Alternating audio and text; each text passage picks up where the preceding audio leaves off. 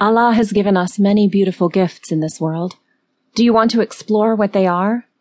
Let's go and see what little Alina and her mummy can discover about Allah's treasury of gifts. Allah is the Arabic word Muslims use for God. Salah is the Arabic word Muslims use for prayer.